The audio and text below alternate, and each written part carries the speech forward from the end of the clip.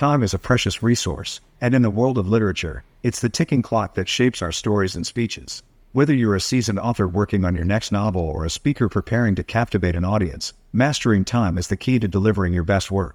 So, why is time management so essential in the literary realm? Let's start with writing a book. The journey of creating a masterpiece involves weaving words into a compelling narrative.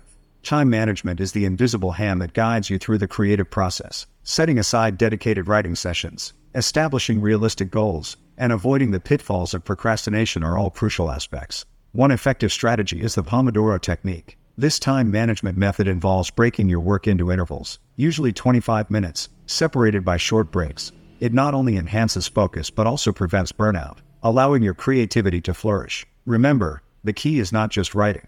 It's about writing consistently. Now, let's shift our focus to delivering speeches. Whether you're presenting at a literary event or discussing your latest work, effective time management is equally paramount.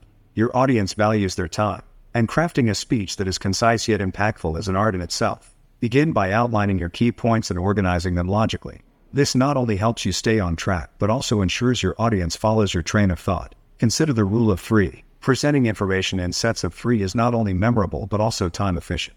Practicing your speech is another crucial element of time management. Rehearse, refine, and time yourself. This not only helps you become more comfortable with your material but also ensures that you don't run over your allotted time.